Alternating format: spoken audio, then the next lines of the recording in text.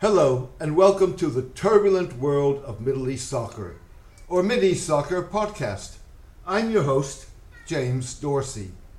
This month's indictment of a billionaire one-time advisor and close associate of former U.S. President Donald Trump on charges of operating as an unregistered foreign agent in the United States for the United Arab Emirates highlights the successes and pitfalls of a high-stakes Emirati effort to influence U.S. policy. The indictment of businessman Thomas Barak, who maintained close ties to UAE Crown Prince Mohammed bin Zayed, while serving as an influential advisor in 2016 to then presidential candidate Trump, and chair of Mr. Trump's inauguration committee once he won the 2016 election, puts at risk the UAE's relationship with the Biden administration. It also threatens to reduce the UAE's return on a massive lobbying and public relations investment that helped make it a darling in Washington during the last 4 years.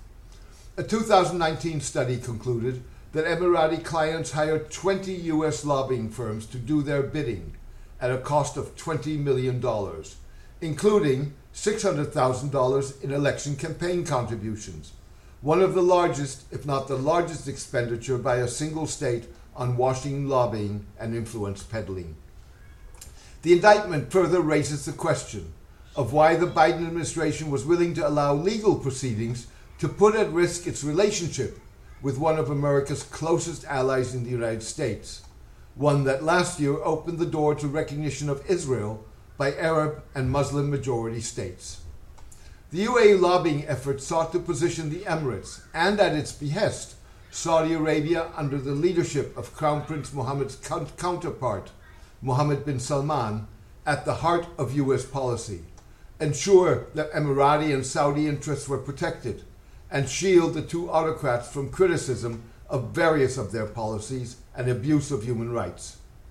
Interestingly, UAE lobbying in the United States, in contrast to France and Austria, failed to persuade the Trump administration to embrace one of the Emirates' core policy objectives, a U.S. crackdown on political Islam with a focus on the Muslim Brotherhood. UAE Crown Prince Mohammed views political Islam and the Brotherhood that embraces the principle of elections as an existential threat to the survival of his regime. In one instance, cited in the indictment, Mr. Barak's two co-defendants, a UAE national resident in the United States, Rashid Al-Malik, and Matthew Grimes, a Barak employee, discussed days after Mr. Trump's inauguration the possibility of persuading the new administration to designate the Muslim Brotherhood as a foreign terrorist organization. This will be a huge win if we can list them, and they deserve to be, Mr. Al-Malik tested Mr. Grimes on 23 January 2017. The unsuccessful push for designating the Brotherhood came 3 months after Mr. Barak identified the two Prince Mohammeds in an op-ed in Fortune magazine as members of a new generation of brilliant young leaders. The billionaire argued that American foreign policy must persuade these bold visionaries to lean west rather than east.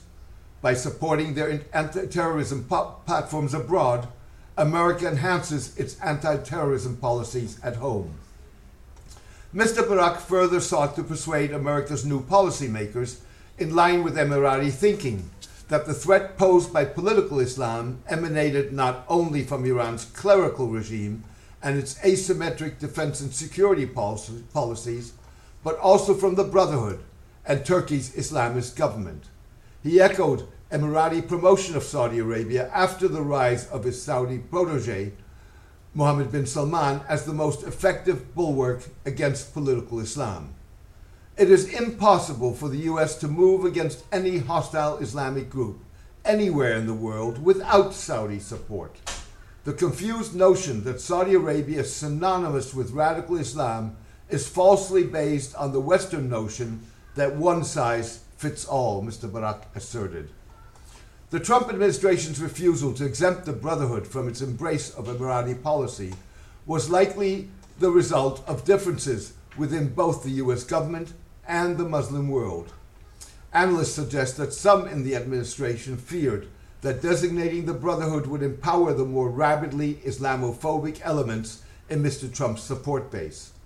Administration officials also recognized that the UAE, Saudi Arabia, and Egypt constituted a minority, albeit a powerful minority in the Muslim world, that was on the warpath against the Brotherhood. Elsewhere, Brotherhood affiliates were part of the political structure by either participating in government or constituting part of the legal opposition in countries like Kuwait, Iraq, Yemen, Bahrain, Morocco, Jordan, and Indonesia. The affiliates have at times supported U.S. policies or worked closely with U.S. allies, like in the case of Yemen's Al-Islah, that is aligned with Saudi-backed forces. In contrast to UAE efforts to ensure that the Brotherhood is crushed at the risk of fueling Islamophobia, Nahdlatul Ulama, one of, if not the world's largest Muslim organization, which shares the Emirates' rejection of political Islam and the Brotherhood, has opted to fight the organization's local Indonesian affiliate politically within a democratic framework, rather than by resorting to coercive tactics. Nahdlatul Ulama prides itself on having significantly diminished the prospects of Indonesia's Brotherhood affiliate, the Prosperous Justice Party, PKS, since the 2009 presidential election. The group at the time successfully drove a wedge between then-President Susilo Yudhoyono and the PKS, his coalition partner since the 2004 election that brought him to power. In doing so, it persuaded Mr. Yudhoyono to reject a PKS candidate as vice president in the second term of his presidency.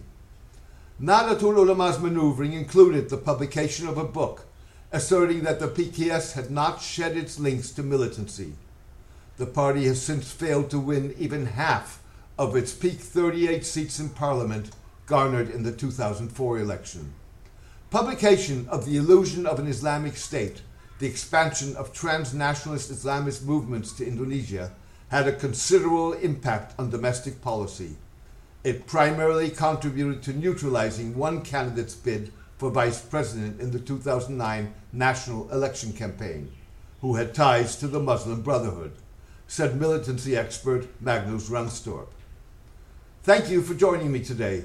I hope you enjoyed the podcast.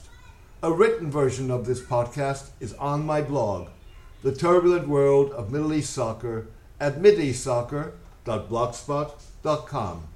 Please join me for my next podcast in the coming days. Best wishes and take care.